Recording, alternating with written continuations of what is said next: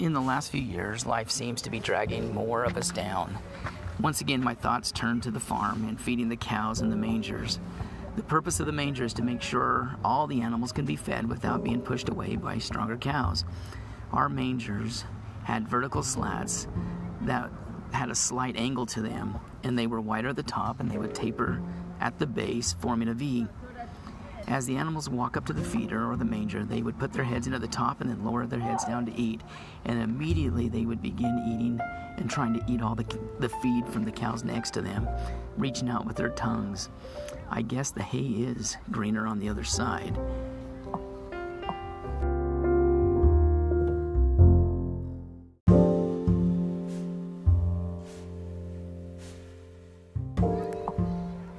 Sorry for some of the background. I'm at my daughter's soccer practice.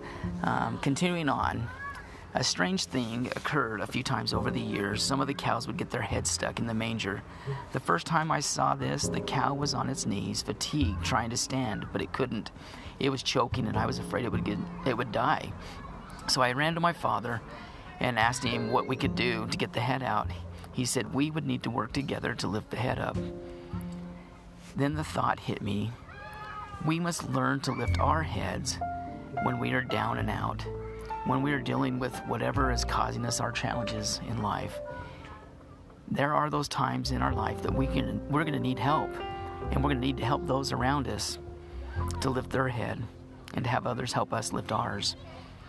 There are those times in my life that I've had trials and challenges and have really been tested, and I am so grateful for those that came to my aid and helped to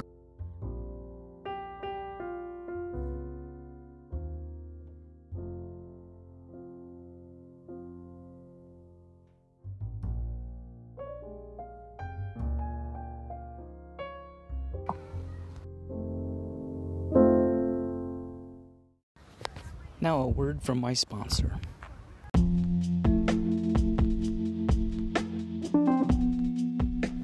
To conclude today's podcast, I'd like to end with a quote by Thomas S. Monson. A man without a purpose is like a ship without a rudder.